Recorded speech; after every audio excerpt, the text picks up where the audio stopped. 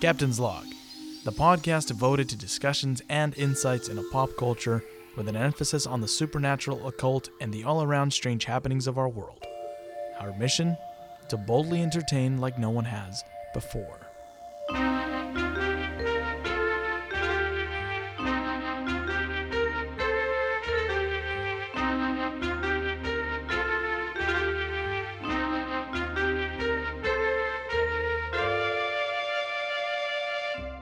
Stardate 05-19-2020. Welcome back, everybody, to another episode of Captain's Log.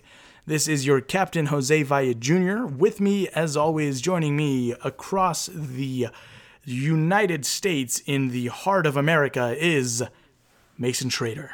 Mason, how have you been? First Officer Mason Schrader, mind you. That's a new title. First Officer Anybody Mason that calls Schrader. him First Mate is going to get their fucking knees broken. Yes. Well, now, it's fine. I like First Officer more. It makes me feel more important. How have you been, Mason? Pretty good, man. I mean, I'm still alive and I'm not sick. I mean, this is good news. For now. Yeah. I sent over a little package to your house. Okay, let's just jump in then, right? Yeah? I guess. Right off the top, we should mention this before we get any further because I might forget at the end.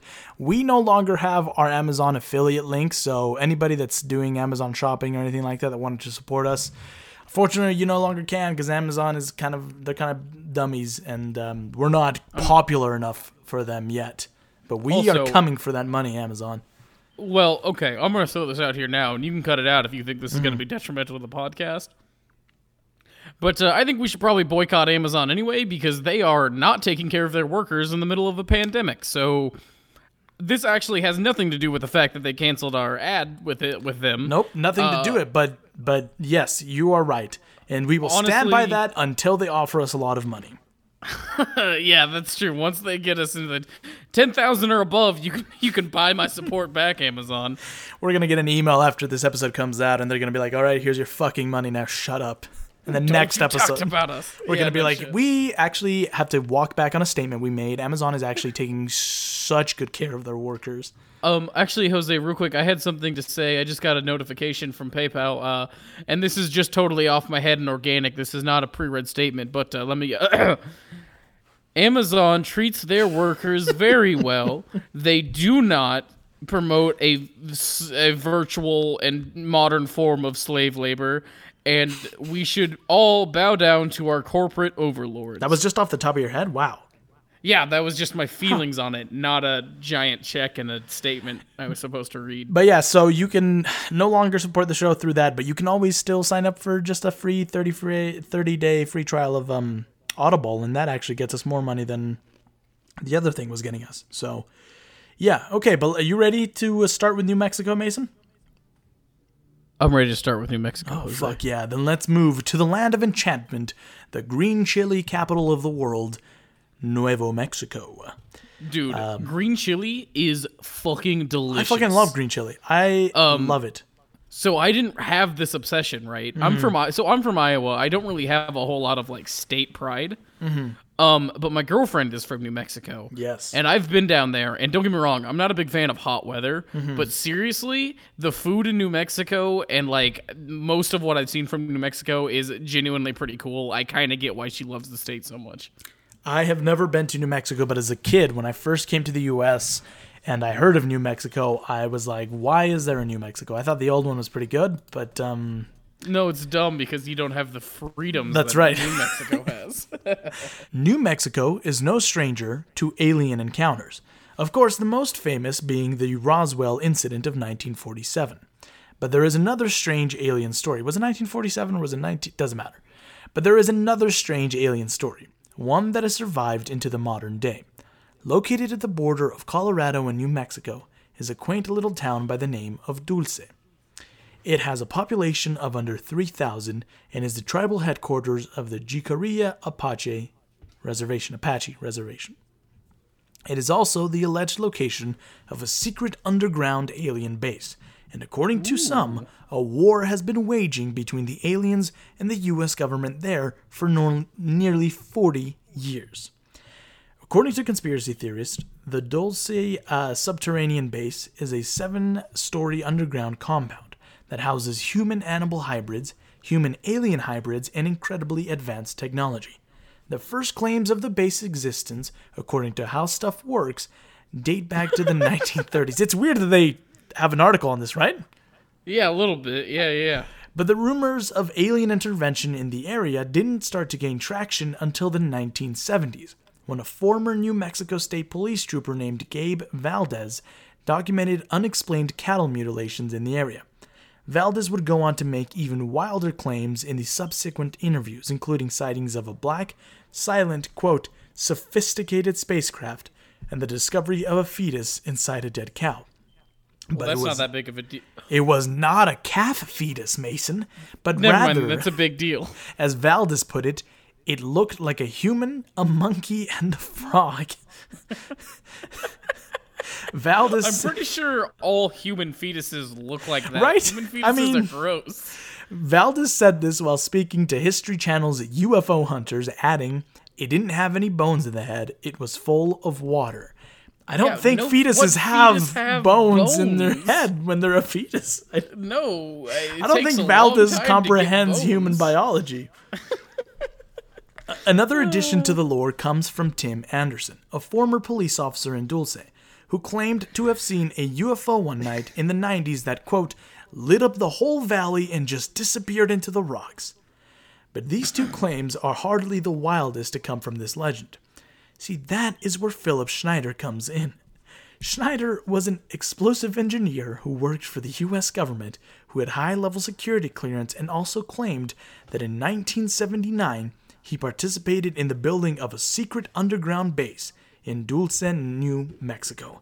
This was part of a program known as DUM, DUM, or Deep Underground Military Bases. This guy is definitely fucking with us. That's the thing about Philip Schneider. I don't know, because to willingly say that he was part of an operation known as DUM, he's gotta be fucking with us. No one would, unless maybe they were smart enough to be like, no one will believe it if we call it the DUM program. Maybe. It was there that he claims a horrific battle took place that claimed the lives of 60 humans, as well as numerous subterranean aliens who were fighting for their life. Schneider claims he became suspicious of the operation when he noticed there were Green Berets and special forces around the area. I had no problems with this DUM operation until I saw Green Berets and special forces in this secret base. I like how this guy supposedly gets hired to construct an underground base for the U.S. government, and he's like, yeah, this is pretty normal. But then when Berets and special forces are walking around with guns, he's like, hang on a minute. Hey, excuse me. Hey, you with the Green Beret. Yes? What military branch are you in? The Red Berets? Why isn't your beret red then? You're asking too many questions, man. You're going to get us both killed.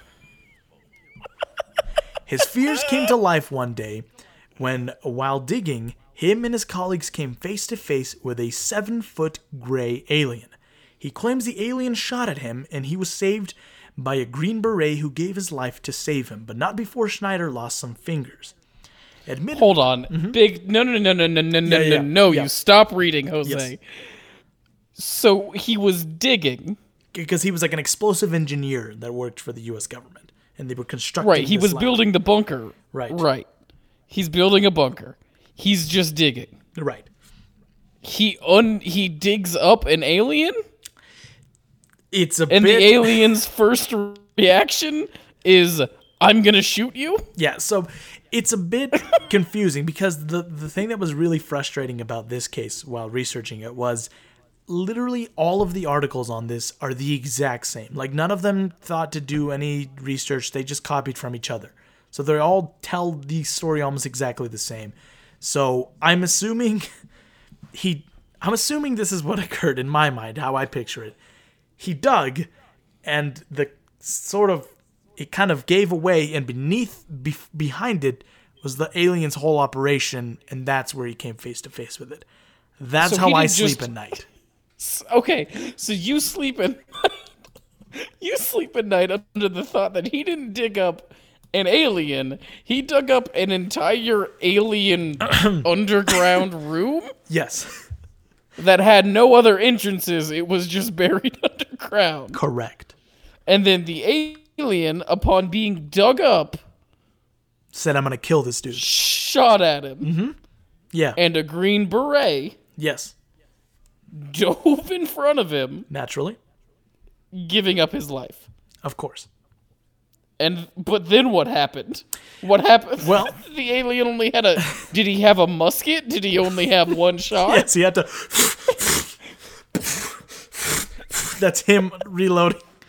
Yeah. So, admittedly, this all already sounds like a UFO conspiracy where, that's it. Just crazy kookiness. But there are some strange coincidences and happenings that could make you think twice about the story. But yes, to answer your question, according to Schneider, afterwards, it was him and 2 other people that survived this battle, and he was able to get away, but everybody else died. It doesn't make a lot of sense, Mason. It's better to just take it at face value, okay? Now, was Phil Schneider, was he like a contractor? Or like, what was his job exactly? Look, man, I'm just doing a podcast. Did he get hired to build this underground base? I don't know. I'm just recording in my bedroom, okay? Look, you're asking too many questions. You better Mason, stop you're right gonna now, or get us you're both going to get us fucking both killed. I just shoot you a text and I'm like, dude, it's not funny. Stop. Seriously, stop it. They've got a gun to my head. Okay. Oh, hold on, Jose. Someone's at the door. I'll be right back. No, Mason, no. Hey, Jose, I'm back. I just wanted to apologize for asking all those questions earlier. I actually am not that curious. It sounds like everything he said was straightforward, and I have no more questions. Let's move on. Okay, that sounds really suspicious, but okay. So after the battle, Schneider devoted his life to becoming a whistleblower and exposing as much as he could of the events that supposedly took place in Dulce. No, that's it. My name is Phil Schneider, and I, Phil Schneider, am going to dedicate my life to being a whistleblower. Are you taking your pants off? What was that noise? Oh, you have a whistle. No, Mason, not that kind of whistleblower.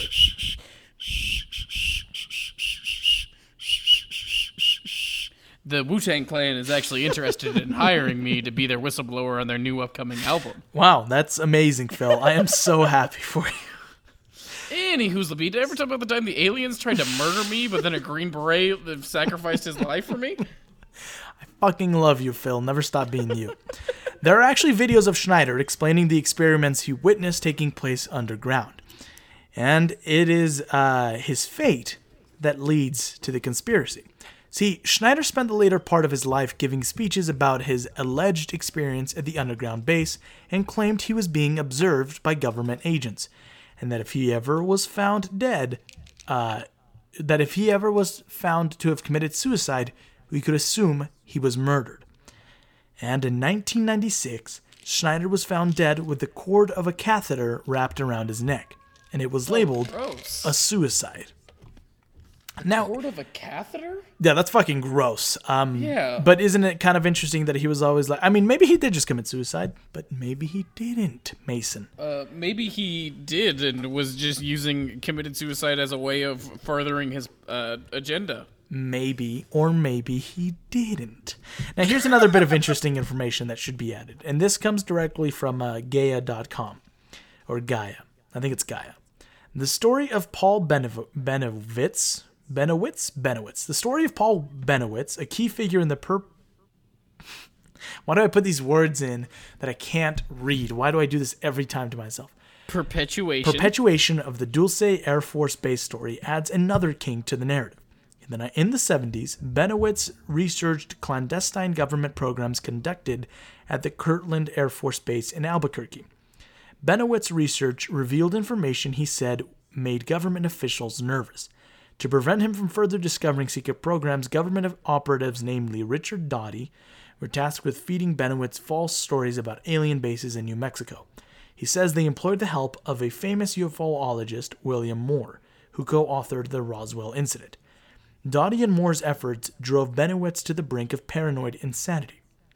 It seems that much of the propagation of the Dulce Air Force Base battle can be attributed to Benowitz and the government's insidious operation to subversively drive him insane. If Benowitz's story was proven to be fabricated by Doughty, where does Schneider's story fit in? Was he also manipulated into believing the stories told to Benowitz, or was he uncovering other secrets that the government didn't want him to know? One of the subjects Schneider often discussed, in addition to the Dulce story, was the government's black budget for classified programs. Was Schneider on the cusp of exposing nefarious government projects, or was the government afraid he worked for the Soviets?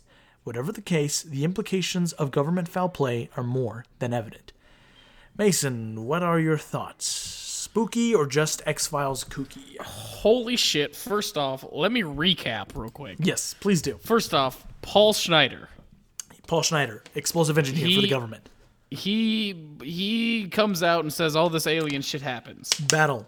Green Beret sacrificed Yes. himself. Cried. Yep. Now, Paul Benowitz. Benowitz. He comes in, and he is...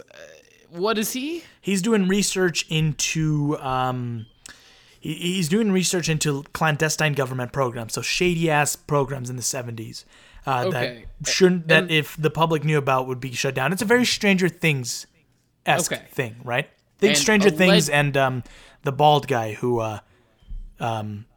helps the Nancy and Crybaby Will's brother, whatever the fuck his name is. Okay, gotcha. Let's move on from that. Paul Benowitz, he's doing research on shady government programs, and the Looking to government expose the truth. Yeah. is allegedly he finds something that the government doesn't want him to find. Allegedly, he stumbled onto something that, or his research came to a point where he had information that made the government nervous about it getting out. So the government hires two guys. Well, Agent Doughty, right? In a move that is very reminiscent of Project MK Ultra, decides to take this sane man who, was just doing what he felt was right. Decides to do the classic U.S. government thing of being like, shut the fuck up, we're going to make you go crazy. So he starts feeding him a bunch of fake stories and information. Along with A famous UFOologist. UFOologist. UFOologist William Moore. They start concocting these stories and feeding them to Benowitz to make him think that, because he had been taking his job very seriously at this point, right? So all of a sudden, these contacts that he thinks are trusted sources, they start feeding them these crazy fucking stories. So he's thinking, well, these are reliable sources. So the government, like, there's some really fucking crazy shit happening in New Mexico, so much to the point where he is on the brink of insanity. And yeah. It's kind of weird, right? It took a weird twist at the end there, right? I mean, it's definitely a conspiracy. Yeah. Who knows what is true and what is not? This last part is reportedly true, that Benowitz was actually driven insane by false information. But, Interesting. I think it's fucking kooky or spooky to me. Yeah. No, actually. I It's like think the story, the idea of the Dulce air base or underground alien base existing is kooky. I think it's kooky. So the story is kooky to me. But what I think is spooky is the potential government involvement. Yeah, that's exactly what I was gonna say. It's kind of like a two-parter here. Right, because it's not... the alien shooting battle is kind of kooky. But the idea of the government feeding misinformation, especially in the 70s, to reporters who are digging in on them, is not too far-fetched for me. Actually, Jose, I used to live in Havana. I used to make my living picking the banana. Oh, yeah? But now, I'm just a guy for the CIA. Hooray. For the USA. You know what I'm saying? Baby, You know what I'm saying? you make me loco. Baby, why don't you make me Mambo? Oh... Everybody go listen no. to Havana by the Ramones. Yeah. But Havana Affair. Oh, Havana Affair. I always forget. Yeah, but no. I think the idea of the government feeding, and not that I necessarily believe this specific case is true, but But we know Project MK Ultra was true, and so stuff like that. yeah. You know what I mean? Where they fucking fully murdered agree. innocent That's men just to terrifying. see what fucking drugs. Hey, let's see. Why don't we see how much LSD we can shove into a person and then really God, dude. freak him out? If people are interested, this show has already done an episode on MK Ultra. It's episode 10, where we cover conspiracies and cover-ups. This was before Mason's time, but you can go and check it out. So I'd say kooky though. Yeah, I'm with you. Okay. I agree. There is a story in New Mexican folklore that has been used to terrify children for decades. The story of La Mala Hora. La Mala Hora is Spanish for the bad hour, and this strange demon-like entity is said to be a harbinger of death. I fucking love that word. Harbinger always makes me think of Mothman. It just reminds me of Mass Effect. If you ever played the video game Mass Effect, I know what you're talking about, yes. their main enemies were the Harbinger. Oh. Doesn't matter. She is also often referred to as La Malora, La Malora, La Malorga, or the Evil Doer. She is said to be a wicked spirit that wanders the lonely country roads in search of lonely travelers to terrify, and is often found at crossroads. It appears as a black lump that constantly moves and changes shape, and it can also change size rapidly, growing smaller or larger. They say it looks almost like a ghostly black shroud, or a spooky woman. It can also... anybody who should find themselves unfortunate to encounter this spirit is likely to be driven insane. Are we sure it's not just a government project? Who fucking knows, Mason? Maybe this is the government project. Maybe they want us to do a podcast on this. Oh my god. Oh my god. Oh my god. Hold on, I just got to make a phone call real quick. Yeah? He knows. He knows. What'd you say, Mason? He just uncovered it. Hey, 1 second, Jose. Haha, podcasting buddies. Hey. He fucking knows. Fucking Storm now. Code Storm. Hang on. There's somebody at my door, Mason. I gotta go. You should definitely answer it and not be suspicious. Hi. Get on the ground! Oh, what the fuck is going on? They say that she can hypnotize and paralyze anyone that happens to encounter it at night. When it attacks, it suddenly rushes toward its victim, envelops them, and suffocates them. And there is a very famous story that is associated with La Mala Hora that goes a little like this. 1, 2, 3, 4, 5, everybody. Come on, let's ride from the liquor store to... You know what I'm talking about? Are you doing Mama a little number bit of 5. Monica? Yes. On the side, a little bit. Okay, Erica, great. Bama. Yeah, okay. So a woman... Okay. A woman is home alone. He is German. Isn't that strange? Lou Bega. Yeah. He's from Germany. It's insane to me. Okay. Mambo number 5. A woman is home alone as her husband is away on business. Her friend calls her crying, telling her that she's divorcing her husband. The woman decides to drive over to her friend's house and spend the night with her and try to console her. She calls her husband to let her know, and he approves. The woman makes her... Oh, good. Yeah, I Good know. This note. is a bit Thank of a... God. Yeah. He approved. The woman makes her way to her friend's house, who lives a couple of hours away. She does her best to That's a stay long ways awake. away. But what? That's a long ways away. Yes. Putting the window down and letting the cold night breeze hit her face. As she nears her friend's house, she begins to feel uneasy and puts the window up. Suddenly, as she comes to a crossroads, a woman appears in front of her car. A woman that was not there before. The driver slams on the brakes, and as the dust clears, the apparition is gone. The woman breathes a sigh of relief as she looks to her right, and there at the window is La Mala Hora, staring back at her with evil eyes. Hola. Oh, Jesus Christ! Hola. What Donde do you want? está la biblioteca? No, not la biblioteca! Puedo ir al patio? No! We should have done that the opposite Yeah, way we because you know should've. Spanish. No, so it you was could have better said that things way. in Spanish. La Ma- Instead, I just asked where the library is and can I go to the bathroom? La Mala Hora begins clawing at the glass, trying to break it, so the woman puts the pedal to the metal and begins to accelerate out of there as quickly as she can. But for a moment, it seems La Mala Hora is keeping up, running alongside the car and continuing to claw at the window. Oh, that's actually that like image is actually legitimately terrifying. Oh, the one that I've included here? Or no, you're saying like the image. Yes, I agree.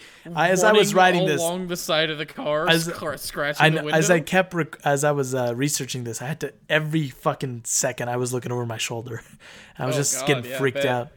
La Mala Hora eventually falls behind. As the woman looks in her rearview mirror, she sees La Mala Hora begin to grow until she passes the trees. She mutters some words that the woman cannot make out and then fades into the distance. The woman arrives. Fuck you. Fuck you, you fucking bitch. What? You. What did she say? God fucking sad to brag out of care. He's trying to make me attached to the car. Oh my god, this is so much easier when cars did exist. The woman arrives at her friend's house and explains her encounter. Her friend explains that it was La Mala Hora, stating that she only appears when someone is about to die. The woman struggles to sleep that night and waits until morning before deciding to go home again. Well, duh. I mean, she was planning on staying the night. This doesn't make any sense. Yeah, this time avoiding the crossroads. As she arrives at her home, she finds a police car waiting for her, and she is given the unfortunate news. Her husband was mugged last night on his way back to his hotel. He was shot in the head and died instantly. And it all occurred right after midnight, the time the woman encountered La Mala Hora. Good fucking riddance. That guy sounds like he was a sexist if she had to call him and ask for approval to fucking go to her friend's house. So riddance. Fuck that guy. Hello, hey, Ted? What the fuck? I can't do that. I was gonna simulate an abusive relationship, but that's just no. You didn't have to do that. I thought we could do it normally. Oh, okay, sorry. Okay. Spooky or kooky?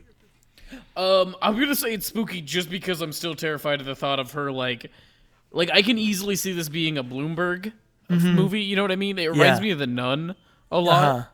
Of her just like clawing at the window as it's going like the car's going like at high speeds. That sole description is what makes it spooky for me. Yeah.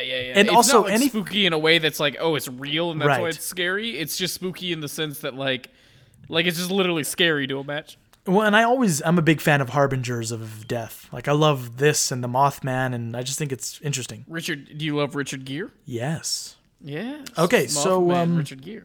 This next story comes to us thanks to Mason's girlfriend, Cheyenne. And it's the story of the Loretto Chapel staircase, or St. Joseph's staircase, as it is known. I think Cheyenne is there with Mason, joining us live. We're talking about the Loretto Chapel staircase. Would you like to sit in for a second and talk about it? Okay.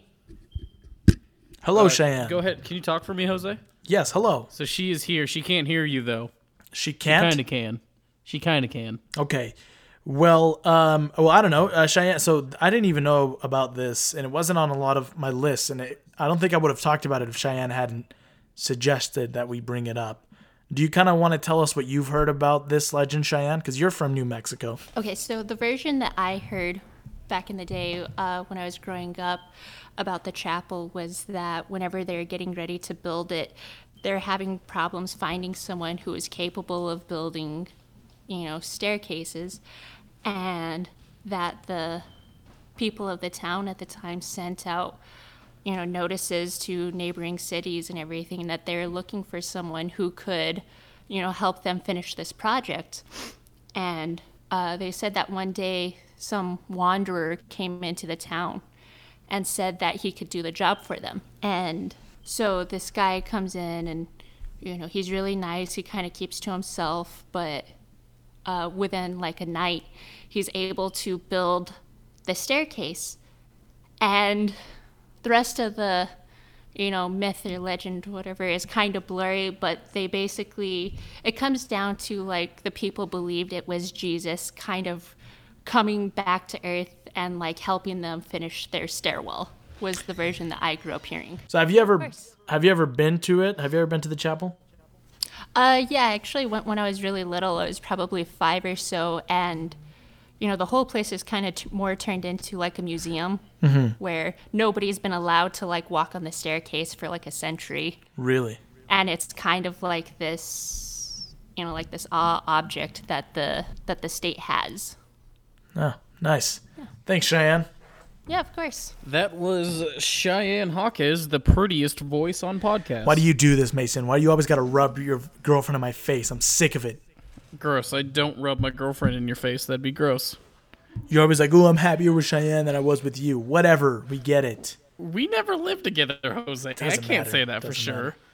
I may have been happier with you. Oh, stop. Not here. But yes, Cheyenne did an excellent job. That is pretty much the legend as I encountered it. The one thing that is significant to mention was that there's only 33 steps on the staircase, and 33 is a significant number because according to some, it's the age that Jesus died at. So it's the age that he was crucified. So Cheyenne said that the version that she's heard is people believe it was Jesus that came back, whereas there's another version where people believe that it was Joseph who came to the rescue. But you heard her explain it, right, Mason? No. You didn't hear that at all? You didn't hear her explain it at all? I heard a wandering traveler came to town to build a staircase for a church. Pretty much. That's it. And but you see the picture here, right? It's kind of a weird standing staircase. So it's like a spirally staircase. It's a cool staircase. The sisters were adamant that it was Joseph who came to their rescue, and thus people have given the stairs the nickname St. Joseph Staircase. However, like with all legends, there is some truth to this, and it's not nearly as fun as imagining Jesus' adopted dad came to. Did Cheyenne mention that there are no nails in it? Yes. No, she didn't, but that is what we are going to be talking about. So this is directly from historic. Yes, she didn't, but I think She just did to me. Oh, off microphone. That's why I was asking. Wait, I thought I included it on here. Yeah, you so did. there are no central columns or support beams, and it appears that all the weight is self-supported at the base. The craftsman did not use nails or glue. He only used wooden pegs to secure the steps, and there were no railings back when it was originally built. Those were later added in, which is fucking crazy. I don't understand how this thing stands. I mean, I don't really know anything about. I'm a contractor in the state of Utah, but I really don't know anything about fucking construction. So, that's like just not even looking at the railing, but like the base, like that's crazy smooth. It doesn't look like it's like made out of like chunks. Yeah. So this is directly from historicmysteries.com. It says, Mary J. Straw Cook, a historian, researched the Santa Fe stairs for 7 years. She compiled enough evidence about the mysterious carpenter that she was able to write a book called Loretto, the Seven Sisters, and their Santa Fe Chapel in 1984. Cook says that she found an entry in the Nun's Daybook dated 1881, which indicated that they had paid a man named Rojas for wood. Cook also found a newspaper article in the New Mexican that said Mr. Rochas had been shot in the chest in his Dog Canyon home, and that it had been a skilled woodworker who built the impressive Loretto Chapel staircase. According to Cook, Francis Jean Rojas was a member of the French secret society of highly skilled craftsmen and artisans called the Compagnons, which has it just looks like French for companions. Yes, which has existed since the Middle Ages. Cook says that Rojas came to the U.S. specifically to build a Santa Fe staircase, and then he had the wood shipped from France. He's buried at the Our Lady of the Light Catholic Cemetery. It's a weird, interesting story, but it's still kind of cool that there's a whole secret society of craftsmen and artisans. Like that's okay. So fucking just fascinating. let me recap because again, Cheyenne was on the mic. I couldn't really hear much. Mm-hmm. So a guy came into town and was like, "I'll build your staircase for you." So there was this chapel that had been built, right? Yeah. And this architect died before its completion, so he never finished. He never constructed a staircase so they could go to the upstairs choir loft. And a lot of people came in, and they didn't want to build a grand staircase because the chapel wasn't big enough, and they didn't want to use a ladder, which a lot of them used because the nuns didn't, because of their dresses. Yeah, because you don't want to see some nun pussy. No, Mason. You don't want to see any holy flapping lips. Oh, Jesus Christ. Oh, my mom listens to this. I feel so gross. You should. And so then this guy, this mysterious, I'm imagining a Sam Elliott looking type, stumbles do, you into racist. what? Well, this is apparently Jesus. You think he was white? Oh yes, of course he was.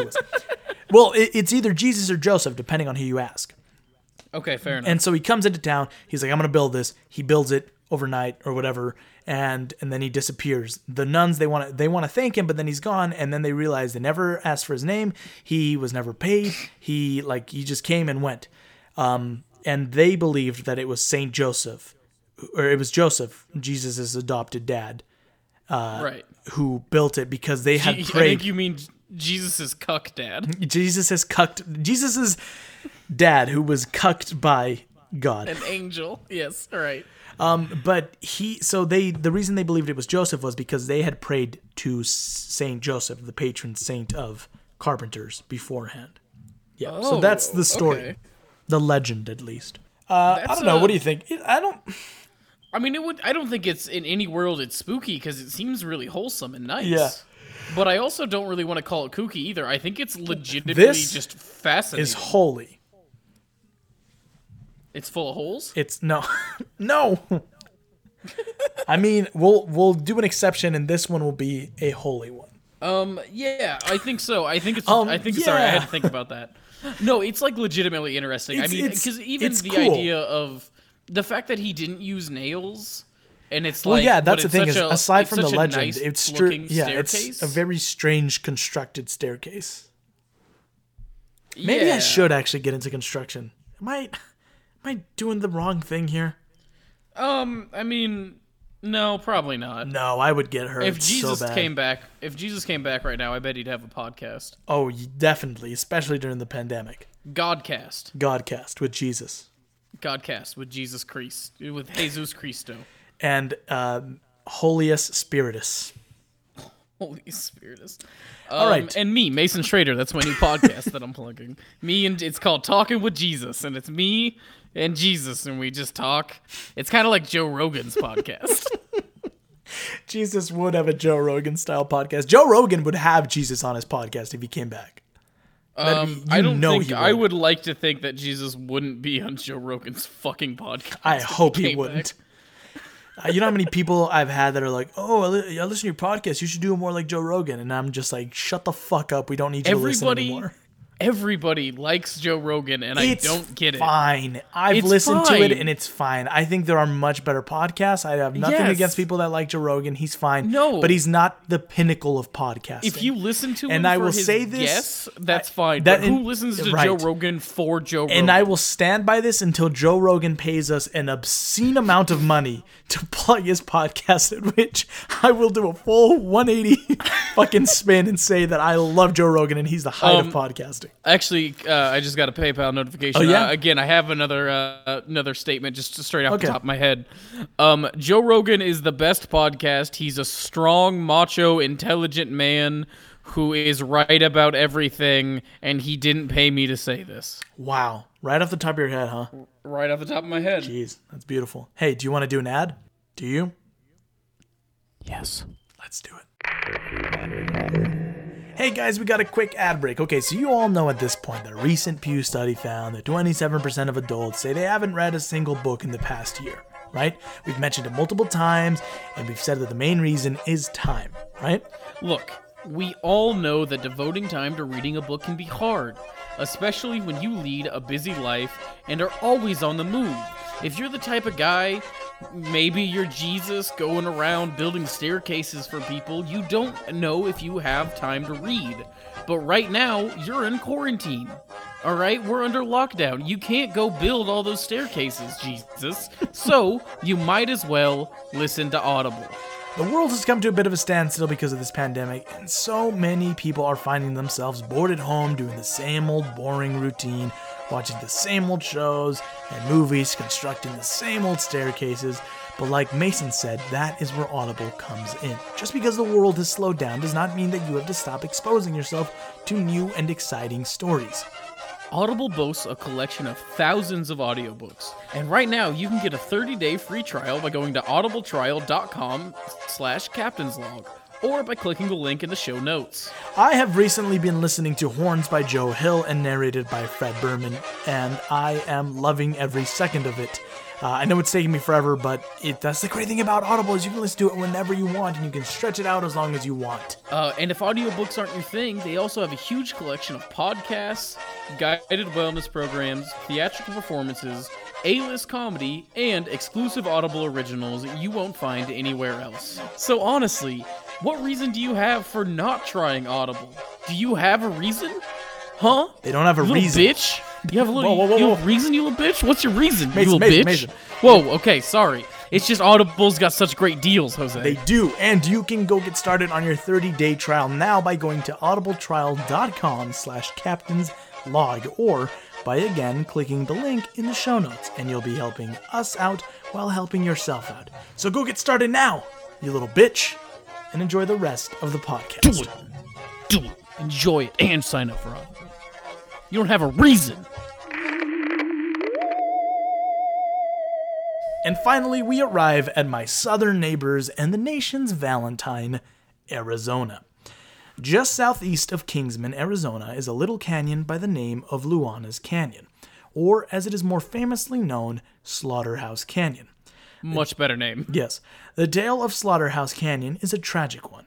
A miner and his family moved into... Oh, what? Really? Slaughterhouse Canyon? And what doesn't No, it's a have happy story. Really happy... They found gold. Yeah. That was it. Doesn't have a good backstory? So everybody lived peacefully. This was a utopia. What should we call it? It's called Slaughterhouse Canyon. The miner wanted nothing more a miner and his family moved into a wooden shack at the mouth of the canyon, right?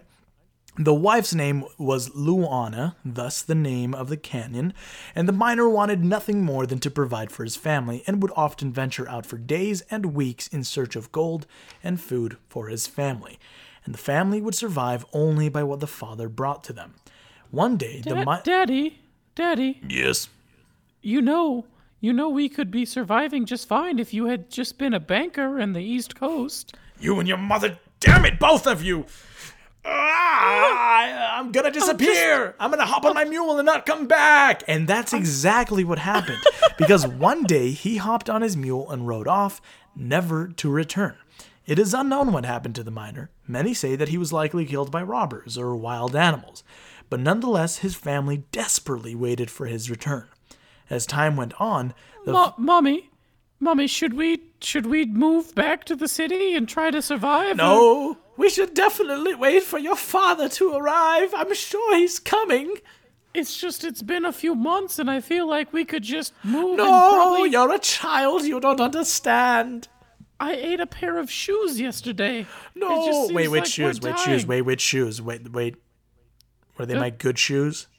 No, they were mine. They were the leather ones. Oh, the leather. You could have eaten the suede ones. You can't. The leather ones are made of animal, though. The suede ones aren't. Yes, but they cost so much. We're already starving, dude. What are you doing? Exactly. What am I doing? What are you doing? Oh, your father. He will return. No, Dad's fucking dead, Mom. Take us back to the city. As time went on, the family's food supply ran low until eventually there was nothing left, and the family found themselves starving. Without food and unable to provide for her children, Luna slowly went insane. It's Luana. Did I say Luna? I think you did. I meant Luana. It's Luana. From like Moana. Yes. Only with an L. And kills her kids. Her children grew weak and constantly cried for food. One day, after no longer being able to bear their cries, Luana decided to put them out of their misery by killing them both and cutting them up into little pieces. You know, as you do. Oh my God, every day with you two. Where? We want food. We're starving to death. I'm only 8. Jesus Christ, grow up and eat your shoes. Oh my God. You two are the worst. You know what? I'm thinking about, what's your name? What's your name, kid? I know you're my son, but what's your name? Edward? Did you say Edward or Hedward? Edward? Edward, I'm thinking about making a new soup for us. Would you like some soup, Edward? Yummy soup. Do you know what I'm going to call the soup? What are you going to call it, Mommy?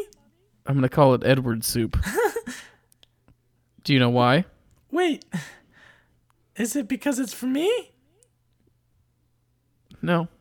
It's because it's from you. To me.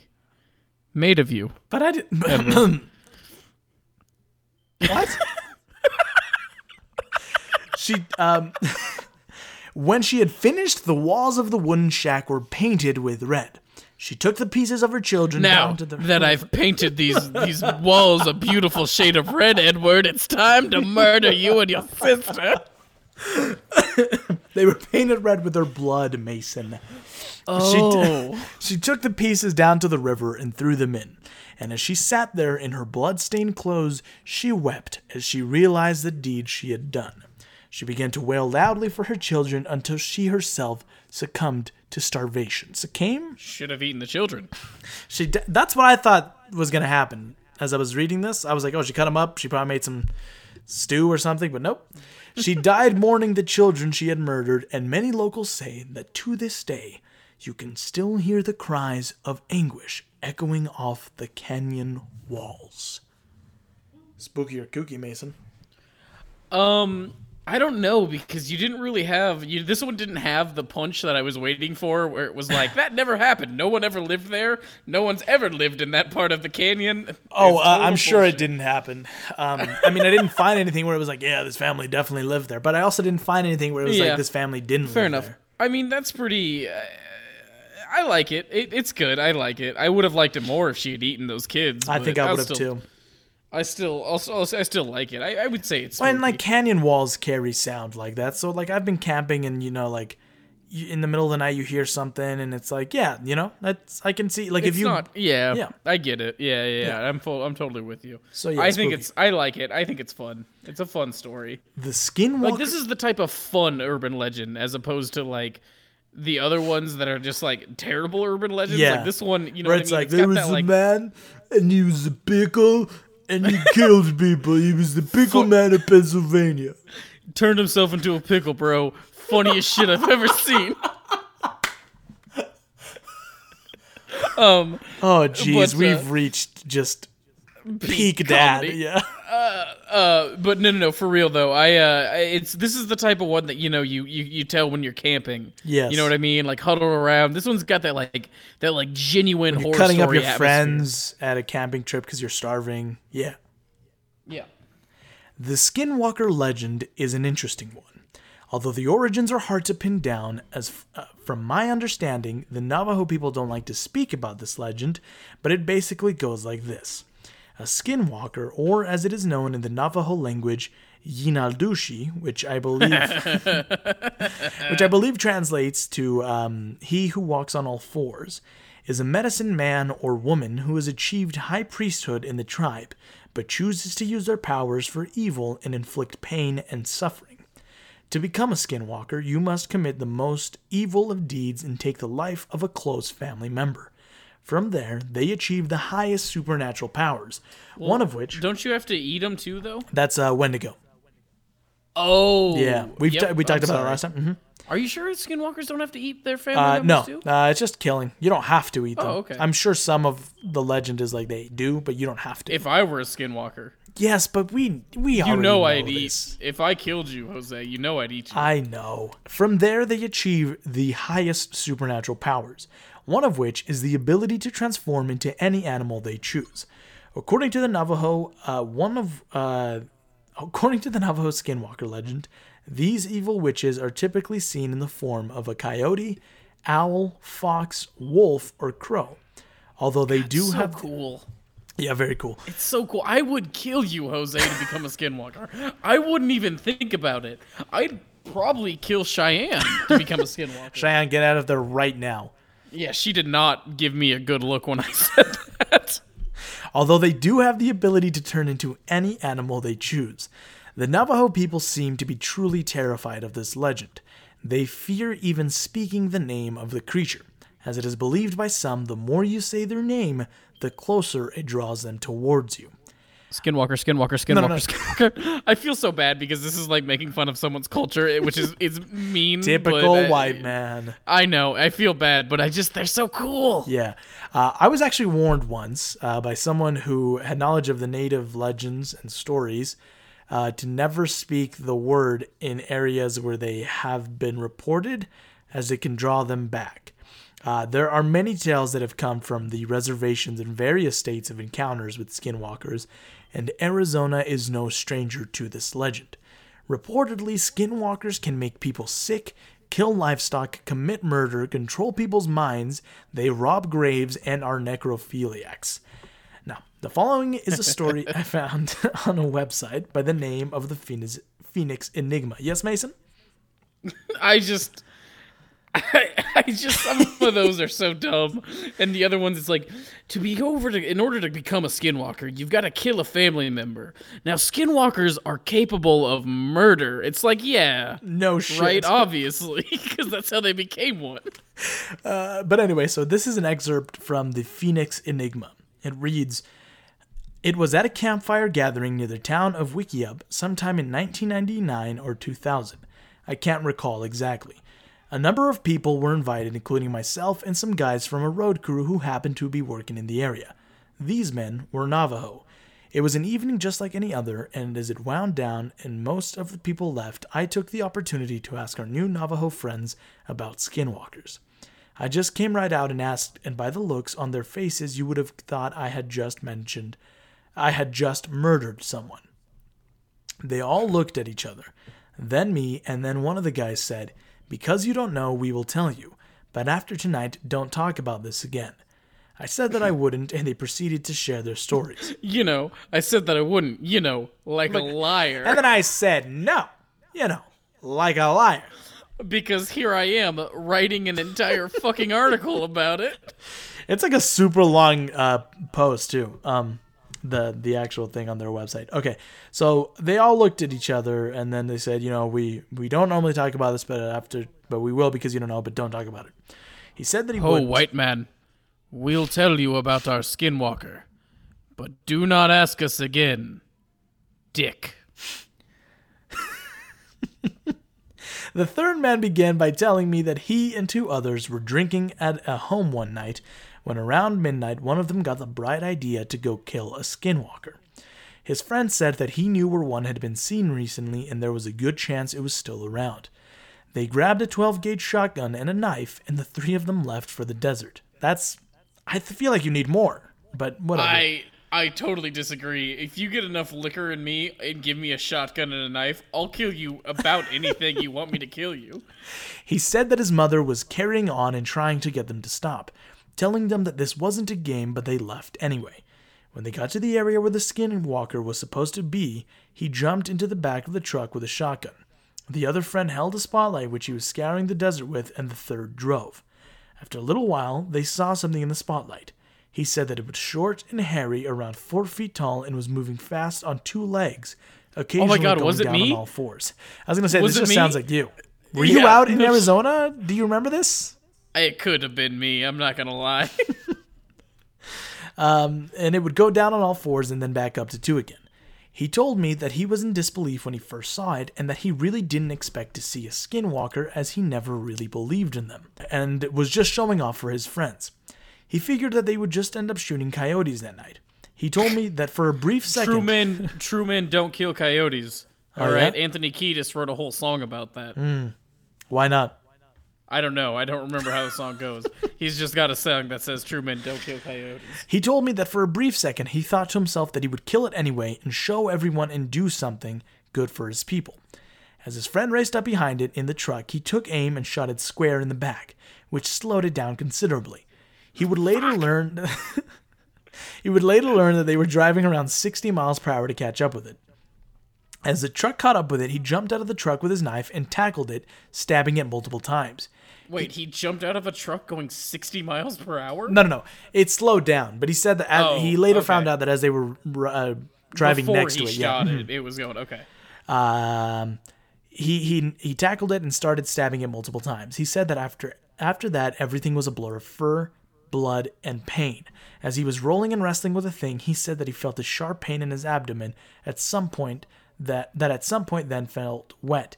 He looked up and was staring at the thing straight in the eyes. He said they were indeed red like the legends, and that it was the evilest presence he had ever witnessed. By this time his friend had circled the truck around and was coming up on them. The creature jumped off him and took off running again. What happened next I will never forget. He lifted up his shirt and showed me a scar that looked like a mountain lion had racked him from raked? It scratched him. Raked. Yeah, scratched him. Just below his left pec to his lower right stomach. He said that it was the dumbest thing he has ever done in his life and warned me against my curiosity for the Yin Al-Dushi. He told me to trust that they were real and that they were not to be played with. It's just Yin Al-Dushi is such a funny... I love it. Yin Al-Dushi. Here is one more story from Thought Catalog, and they actually have a whole list of various stories from people that encountered skinwalkers from around the country that I think people should go and check out. It was an interesting read. I'll include it in the show notes. So this happened about 12 years ago. My family owns a farm in the heart of an Indian reservation. One winter, I was home for Christmas taking care of the farm while my parents were away Christmas shopping. As I was home by myself, wailing into the night, and all I hear are our cows freaking out. I knew it had to be the wild dogs that are rampant in the area. No, it's more like this. That's how they freak out, man. Cows are scary. I know. What? Cows aren't scary. Cows are scary when they yell. No, cows are good. They're good boys. They're spooky. I knew it had to be the wild dogs that are rampant in the area. So I throw on some boots, grab a shotgun, load it up, and head out to the field. You know, like Mason. This was a perfect scenario for a horror movie. It was cloudy, but there was a full moon, and it was breaking through the clouds, just to light up all the snow. I ran out in the middle of the field, and just in time I see two dogs. They're standing up, facing each other, and fighting. I think perfect. 2 for 1. So I pump a shell into the chamber of Mr. 12 Gauge, and then it happened. The two dogs heard the rack. They both stopped, looked over at me, and ran away on their back legs. Immediately I froze, and every ghost story about skinwalkers and all the other native legends I grew up with flew through my mind. Keep in mind I'm a white guy, and up until then these were all just boogeyman stories the native kids told to scare us. That night they became real to me. Apparently you can kill a skinwalker. To do so you must discover the identity of the skinwalker and say its name. But Mason, spooky. Oh God, you said my kooky. name. No. I mean that's super spooky because skinwalkers are amazing. Here's a little tip for advice for anybody who is going to kill something with a shotgun. Rack the shotgun before you get to the thing you need to shoot. Seriously. I hate every that. movie, Yes. book, everything. They wait until they're about to kill something and they're like, it's like, don't do that. Rack the shotgun so there's a bullet in the chamber before you get to the thing that you're gonna kill. Yeah, but then it's not as badass though. Yeah, but then also the image of mentally of like two dogs being like, huh? Oh fuck! And then just like, because do you know how awkward it is for dogs to walk on their back legs? Well, they weren't dogs, man. Well, I mean, they were dogs. They were just skinwalkers in the shape of dogs. I think this legend is so spooky because I love the Skinwalker. I love a lot of Native American legends. Skinwalker, Wendigo, I love all of them. I like Wendigo more for my own personal Yes, I like reasons. Wendigo more. Not because I want to eat people like you. I also like that's Tall me. Sam was fun to me too. Remember Tall Sam? Hey guys, Get the fuck out of here, Sam. I'm just God. a guy that's tall. Okay. Get out of here, you fucking disgusting monster. Do you want to kill yourself? What? No, what? Wasn't that Tall Sam's thing? Did Yeah, he make yeah, people yeah. kill themselves? Yeah. Okay, yeah. Okay, Sorry. and finally, we end our list with a good old-fashioned ghost story. At the heart of the University of Arizona sits Old Main. It has been there since at least 1891. It is said that when Old Main was being built, a construction manager named Carlos Maldonado, which kind of sounds like bad in Spanish. Maldo? That doesn't matter. Malo? Malo? Yeah. Mhm. He would stay overnight in the unfinished structure in hopes of keeping Tucsonos away from burning it to the ground, as they were still unhappy that the university was being built rather than what they had wanted, a state asylum. You know, because who wants a center of education? I'd rather have a place where I can go see someone get lobotomized for being a little depressed. Oh, sorry, what are Tucsonos? People from Tucson? Oh, Tucson. Tucson? Sorry. Isn't it Tucson? It's Tucson. Yeah, it's Tucson. Cheyenne agrees. Cheyenne, with me. you're not It's from definitely Arizona. Stay out of this. It's definitely Tucson. I was like, are you thinking of toucans? Tucson? Stop saying Tucson. Tucson. So anyway, Fuck. okay. But they wanted a state asylum Yeah, rather than a okay. university. You know how people used to Sure. be. I mean, I don't know. They're both important. A place where people can get properly Lobotomized. healed. No. No, I because guess in this was 1890. Yeah. Yes, you're right. Currently, a place where people can get appropriate mental health Yes, is currently, just as yes. important But as an back education. Yes, I agree. One morning, But that's true. Back then, they were just like, she's on a period. Better put her in the mental Yeah. asylum. One morning after one of these stays, workers returned to Old Main to find Maldonado sitting on a chair on the second floor facing away from the door. Also, hold on. Before we get to this unveiling, how hilarious is it that in 1891 they're like, you're not going to build what we want? Well, how about we burn your building to the ground then? And not just like, oh, that's a bummer. Maybe we can get it next year. Just I being like, fucking we'll kill you. love the people of the 1800s because they just took action into their hands. They did not give a fuck, man. If they didn't like something, they was not staying up. So they find Maldonado sitting in a chair with his back to the door. When they get closer, they discovered that Maldonado had been murdered, a knife still stuck in his throat. It was said that in order to not scare the public, authorities covered up the murder, instead saying he had died of a heart attack. And legend says that to this day... Excuse me, hello, I'm the mayor. You all know me. I'm just here to announce that, yes, Maldonado is, he has passed away, but although there was a knife found in his throat, our coroners have announced the cause of death as an apparent heart attack from being so afraid of the knife in his throat. So there's nothing to worry about. There was no murder. He was stabbed in the throat, yes, but technically died of a heart attack. No murder. So the legend says that the ghostly specter of the murdered man still haunts the symbol of education, seeking vengeance for his murder and never resting until his killer is brought to justice. Spooky or kookity, Mason? Okay, first off, let me ask though, was there any evidence to support that guy was murdered? No. Here's the right. thing. In order to there was barely anything written about this legend. I only found like 2 articles. So that makes me think that it can't be backed up. Fair enough. I don't know. I still think it's spooky. I like it. I just think it's funny to because me that people are so mad about a building exactly. that they murdered someone. Yeah. But that is the end of our show. Let's wrap it up, Mason. If you like the show, make sure to leave a 5-star review, which you can do in-app. We'd really appreciate it. Plus, it just really helps the show. And we read your review on the show, like we're going to do with KMC SHRA, who goes by another name, as we will soon discover. She wrote, love the podcast. Quick correction. Mason, your dad did listen to part 1. He also texted you what a great job you did. Thanks for the shout-out. Love, Mom. What? Thank you, Mason's mother, for listening and for correcting your son. I love it. Thanks, Mom. Thanks again to Mason's mom for that lovely review. You can support the show by going to patreon.com/Sorry, Dad. Logcast. Yeah, stop putting dirt on your dad's name, Mason. I was confused. I apologize. Well, I will announce my correction as soon as my dad pays me a large sum of money. You can go to just kidding. patreon.com/captainslogcast and donate $1, or similarly, you can also donate whatever amount you like on Venmo by Venmoing J-Vaya27. Anything helps keep the lights on, and remember, if you donate, it all goes towards improving the show, getting better recording equipment, etc.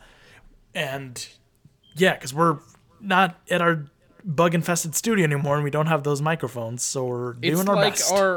The buildings we're in are better, but the equipment we have is a little bit worse. Yes. But Mason, where can people find you if they so wish? You can find me on the Twitter that I've promised to use more if I get more followers, which is at Mason SHRADER, Mason Schrader. Feel free to follow me, and I'll start tweeting if you do. And you can follow me on Instagram at j.valle, V-A-L-L-E, _junior, and the show on Twitter at Captain's Log Pod.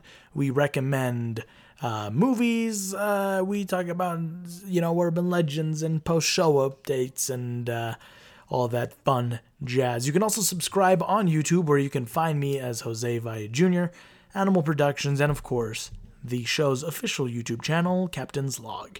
Make sure to tell all your friends and family about the show if you enjoy it, and if you'd like to tell us about how we missed a bunch of details about a certain story, or how you totally know someone who came face to face with La Mala Hora, please do so by writing in to captainslogcast@gmail.com. You can also suggest episode topics, guests you'd like to have back, etc. Make sure to subscribe and download on Apple Podcasts, Spotify, and Google Play, and any other podcast directory. Thanks to Max Benyon for composing the show's theme. And with that, everybody, we have reached the end of our show. Tune in next time at the same time.